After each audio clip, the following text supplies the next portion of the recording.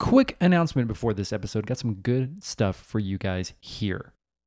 This episode, we are joined by Mary Mosier, licensed marriage and family therapist and a person with diabetes living with T1D. She previously visited us on episode 199, where we talked a lot about therapy and trauma and grief associated around diagnosis with diabetes. And we realized there were a lot of things that we didn't have time in that episode to cover that are instrumental to a person with diabetes journey with mental health and also starting therapy. So for November 2022, National Diabetes Awareness Month, we're dedicating our content towards mental health.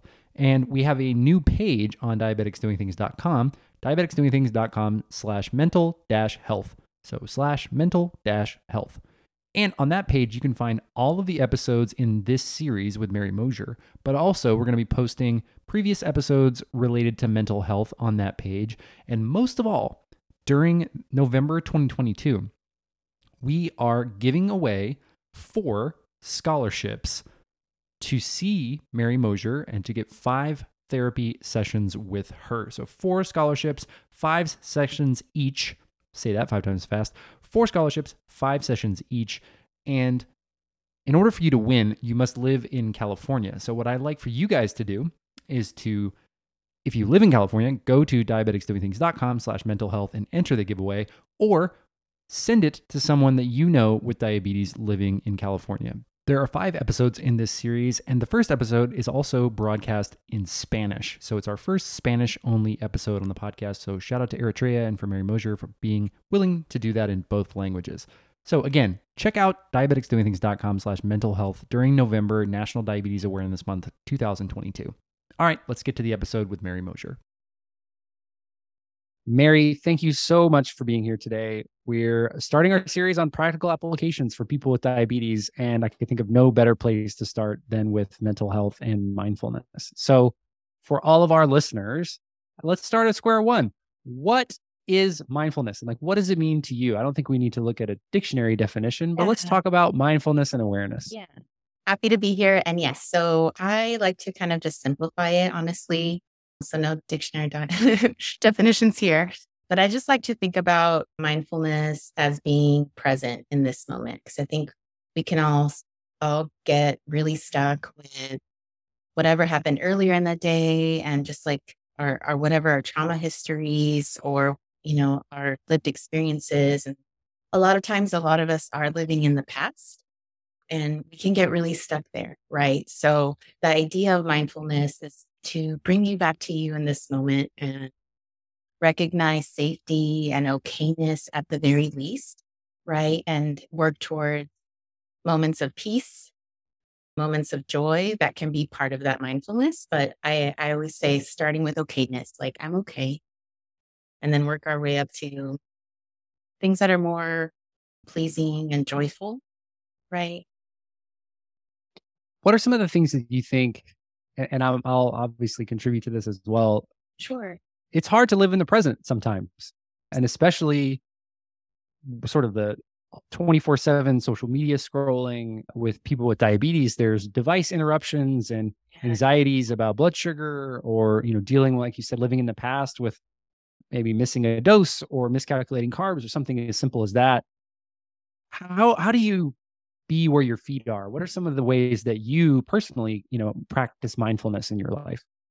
So I'm like, I think you both already know, I'm really big into nature, and I know not all folks have access. I know I have a car that can drive to the trails.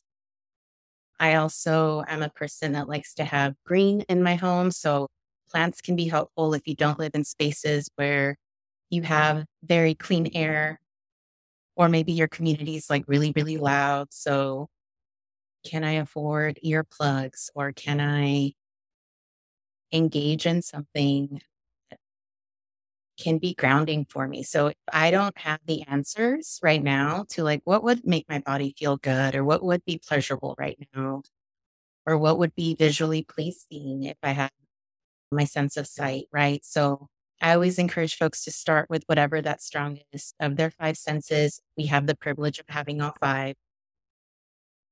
What is the strongest one? So maybe if we live in a space that is too loud, I'm putting in my earplugs and listening to music, right? So I think music can be really healing, really comforting.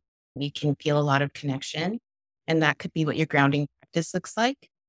I know when I started meditating, I like to be directed. That feels better. That way I don't have to like count all the things. So I like some of those tips that kind of guide you into your breath and kind of reminding you to come back to you. So I think a lot of us struggle with like Target list or did I pay that thing? So just even going back to, okay, this is really hard right now. So maybe the stillness isn't how I'm going to get to that mindful moment. Maybe my body is needing movement so I can release some of this emotional energy that's within me. So mindfulness can look like me rocking back and forth, side to side. It can be the way that I stretch. Again, with music, I think that that's really a great source for me, especially when I have a busy day. For other folks that I work with that like to work with temperatures, it might be like a splash of cold water, holding ice on those extra warm parts of your body. So you might have like an ice pack or vegetables that you know you're never going to eat in your freezer. And then we're going to put that pack in the back of our neck, maybe under our pits. So things like that can be a little bit easier. And then thinking about textures. So I'm a person that really likes to touch. So what textures are soothing to me? Are they cool? Are they soft? Are they a little rougher? And then with our sense of smell, I, are you a person that likes the diffuser, essential oils, florals, pine? Like, is there a certain scent that brings you to a good memory? So I know with folks that I've worked with that have had trauma experiences, they might utilize a specific scent. So we might make something like this. I have these all the time. So this is just a little essential oil bottle with the oil and water. Some people mix coconut oil as well. But things like that, like, is there a scent that is grounding for you? So for me, earthy scents are my thing. That is really grounding when I can't get to earth, like an earthy space that feels really warm and good. For other folks, is taking their shoes off, even like rolling your neck like this. So it doesn't have to be anything dynamic or lengthy. And if you're a person that likes to move your body, maybe dancing or, like I said, swaying, those are all good things to try. I'm not big on taste, but I know some folks that is really regulating to be able to maybe choose some ice or something spicy or something minty or something sweet to kind of bring you back to you if that feels like that's the strongest sense for you. I love that. And I think so many times, I think we as humans think of mindfulness or meditation or awareness as something to be completed, like a Yeah. task to be done. And I think it's really not that. It really is more curiosity as to what you as the individual need in that moment. So, what do I need in this moment where I'm trying to curate mindfulness? It Yeah. looks different for everyone, which I think is really also a lot goes really well in parallel with diabetes because as we know, there's not one way to treat diabetes. Everybody has their own mix. And I think that that parallel for people listening to this podcast, I hope resonates because words like meditation can be kind of intimidating as like, something to master. And I think like for a type A person like myself, it can be sometimes frustrating to start a practice and feel like you're not improving at it or you're not as good at it as you maybe expected yourself to be. And that in itself is sort of awareness. And that stillness and curiosity and awareness Yeah. means that you're doing it right. Yeah. And then exactly. So it's not like what Rob's doing, what Eritrea is doing, what I'm doing. If you're just kind of like, yuck, nature or like stillness sounds awful. Some of the way that we can meditate and ground, it does involve a ton of moving for some folks. So I work with folks that are like stillness feels really counterintuitive for me because that's actually not grounding. So that's why we talk about like rocking, like swaying kind of. I kind of give this example, especially for those that are more visually inclined, like imagine like the golden hour, imagine the sunlight through the trees, try to match the movement of those branches. So moving side to side. For other people, doing like excessive kind of movement really quickly, just for a few seconds to get you back to your midline, to help you move through the rest of the day. So I think that that's such an important point, Rob, because my meditation might look so different than yours. You could be sitting like on a meditation pillow. Mine could be walking through the neighborhood, focusing on trees and counting all the trees and noticing how I'm feeling when I see trees. And for Andrea, it could be like I'm jamming out to the song and I'm dancing. And that's also well and good. And there's no comparison of what's better, how long, what's the right amount, wrong amount, because you're really trying to be curious about learning your body as you meditate. Yeah, I think that's what's really important in that curiosity element is to figure out Yeah. what works for me, the individual. And it could be, for example, on paper or, the way that I think the connotative and the connotation around mindfulness maybe doesn't seem like listening to heavy metal while going for a jog. But for somebody, that could be their grounding Yeah. practice. That could spark their joy, and I think it doesn't always have to be, on a meditation pillow over a beautiful Yes. waterfall Yeah. with Enya playing in Yeah. the background. It can look very different for people. And that's not to say that people whose Yeah. meditative practice looks like that is wrong. But, Yeah. for me, I guess on a daily, weekly basis, I have sort of a checklist of things that I do. And the good news is, as I've learned over the years, when I need to curate a mindful moment, either going outside, getting some sunshine, getting some movement, drinking some water, all of those things are good for you on their own as well. So I think finding the loop between and the connection between really good things to do for yourself and things that spark joy is a great awareness and mindfulness practice that I've been fortunate to curate in my life, because we are living, and back to the kind of the beginning of the conversation, where the demands on our time and our energy have really never been more high. And you can get a text or an email that could potentially send you spiraling. And do you have the checkpoints and do you have the tools available to help deal with those when those happen? Yeah. Yeah. And then also if there is an email that could send you spiraling, or like you reached your emotional bandwidth or your space for work or people in your life, like what am I cutting out? Am I gonna put my my phone on airplane mode on silent, like, and not check emails after 6 o'clock? So that's like just a general boundary to have as we think about our mental health and diabetes, like and acknowledging like, hey, this really sucks today. So what is the one thing I can control? Like, what's one thing that I can do?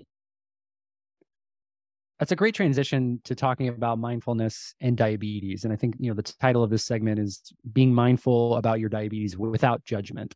So acknowledging maybe a out of range blood sugar or a glucose excursion or an insulin excursion. How do you, and when you work with your patients as well, with the diabetes interruptions and the diabetes sort of cloud that lives in your mind sort of 24/7, how do Yeah. you practice mindfulness in your diabetes management? Yeah. So, like a specific example, like for me, so I sometimes tend to run low, just with the general busyness, and I bolus, and then I'm like, oh crap, I didn't eat the food, or I forgot to do this. So that tends to be my thing. So I I might have like lows all night. So in the morning when I wake up the next day, I'm like, okay, I'm not going to be feeling 100% today.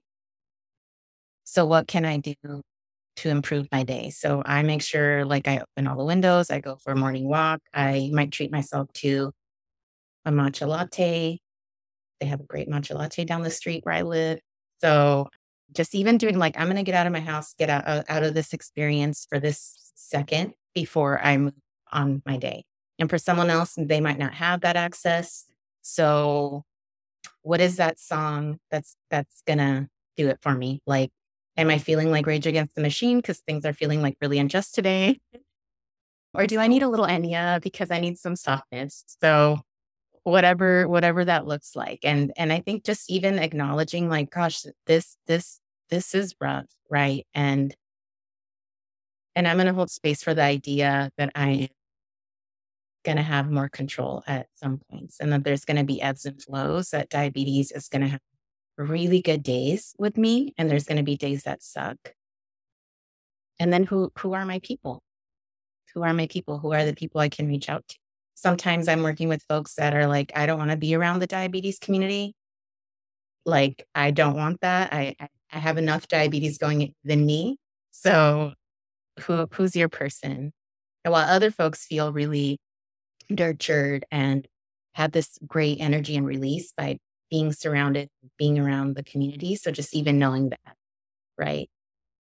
And like with the practicing of non-judgment to acknowledge, like, I might be thinking that this sucks or it's not going to get better, but that doesn't make it a fact, right? So even when we think about the feelings that we're having, this feeling is not my identity, Mm. right? So I read like a post by this Irish therapist that in Gaelic they say depression is on me or anger is on me instead of saying I'm feeling depressed or I'm feeling angry. So I like that way of looking at feelings, that this is what's on me right now, but it's not going to forever be with me. And I might have ebbs and flows with it, right? Where I'm like super angry, feeling really depressed, but it's not going to be it and always this way. I I really like that because I Mhm. think there's a level of honesty that you have to have with yourself when you're, asking those questions. But there's also a level of honesty you need with yourself to say this isn't forever, or this Yeah. will not be my situation always. And you're kind of Uh, allowing yourself to zoom out a little bit and say, well, I know that this will pass. This is my yeah. reality today, but I Uh, I don't have to live here forever. And I think there's a there's a quote about failure. It's like it's not final and it's not fatal. And I'm paraphrasing. It's like we can fail in micro moments all the time, to- and it's okay to acknowledge that. But it's also important to acknowledge that we can learn from those, and that we can bounce back.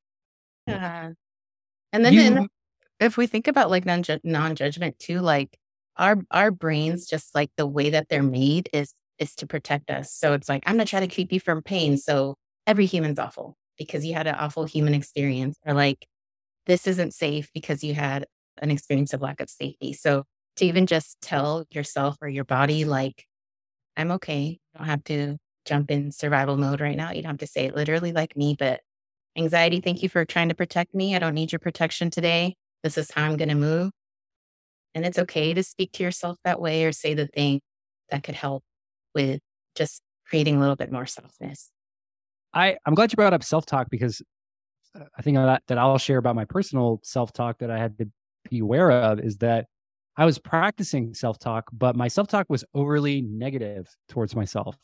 And I thought that that was the way that I responded and thought was like my learning. But then I examined it and said, well, is this required? Is this how I really want to speak to myself? And even little changes to that have made a big difference for me. So I think, as you're examining that self talk, make sure that you're treating yourself like you would treat somebody else. Oh, For for sure. me, for me, like I would never treat somebody else the way that I was treating myself. And that really unlocked for me a new language and a new communication pattern with Yeah. my own self. Yeah. You That's a good. mentioned something that was really important is that access to your state of mindfulness and the things that fill you up with joy and the things that are good practices don't look the same for everyone. Mhm. What are the in your experience, and I can add some as well, some good free tools for people to use and good places to start, if for those who may not have access to some of the tools that we've talked about. Yes.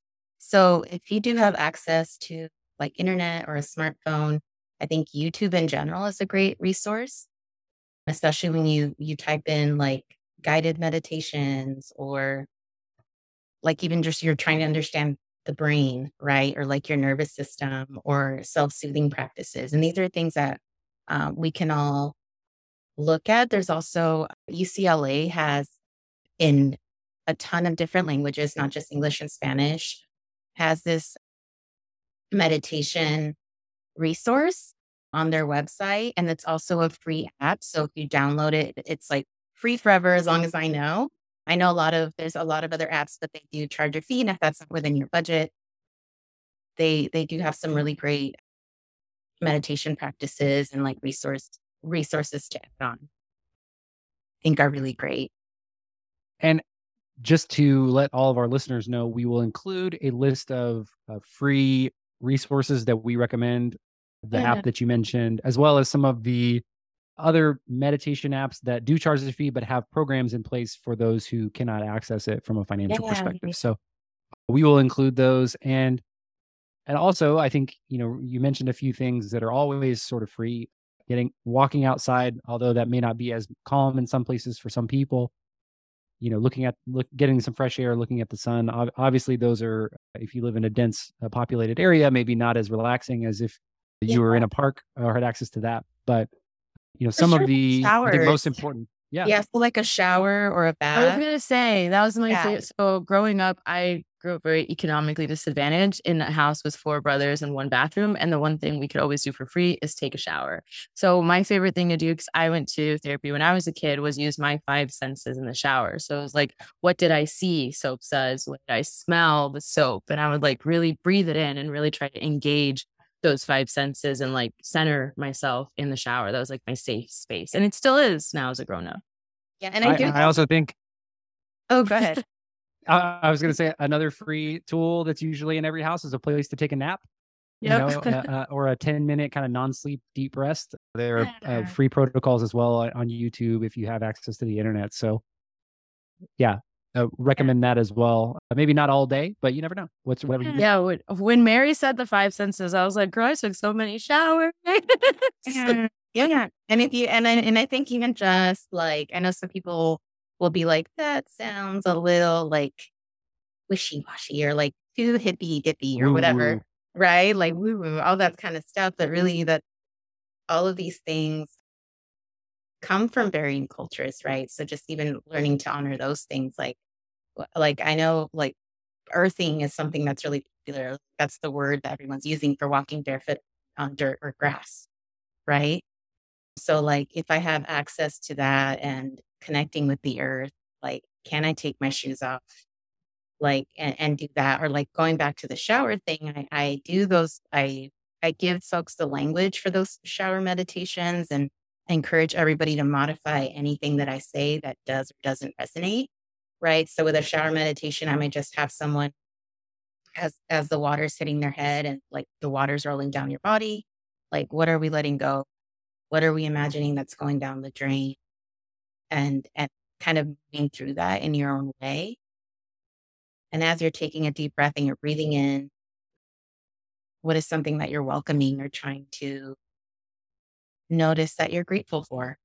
Because even when we're surrounded by things that aren't so good, there's still like, I have a plant in my house and it's still alive, or I have this friend that I can reach out to, or I have this pet that's always here. So just even those little things that can be the start of grounding or meditating or connecting with our senses. Even old pictures of people that we love, things like that could be a thing that we use to bring us back to like a good moment when we're struggling a little extra.